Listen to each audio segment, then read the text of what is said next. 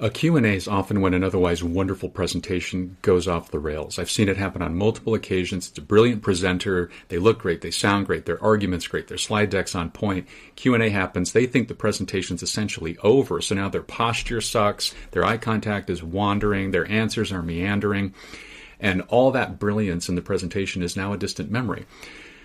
Answering questions is a critical part of any presentation because it shows your command of the topic and you have to be on your toes. So here's tip number 1.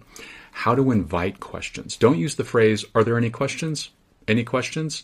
That closed-ended phrasing has 2 negative impacts. Number 1, it suggests that you're timid. Are there any questions? I hope not.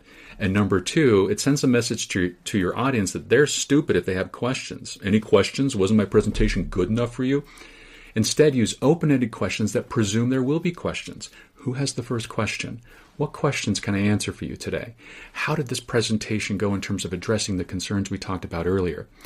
Ask open-ended questions that presume there will be questions and that you're ready, competent, prepared to answer them.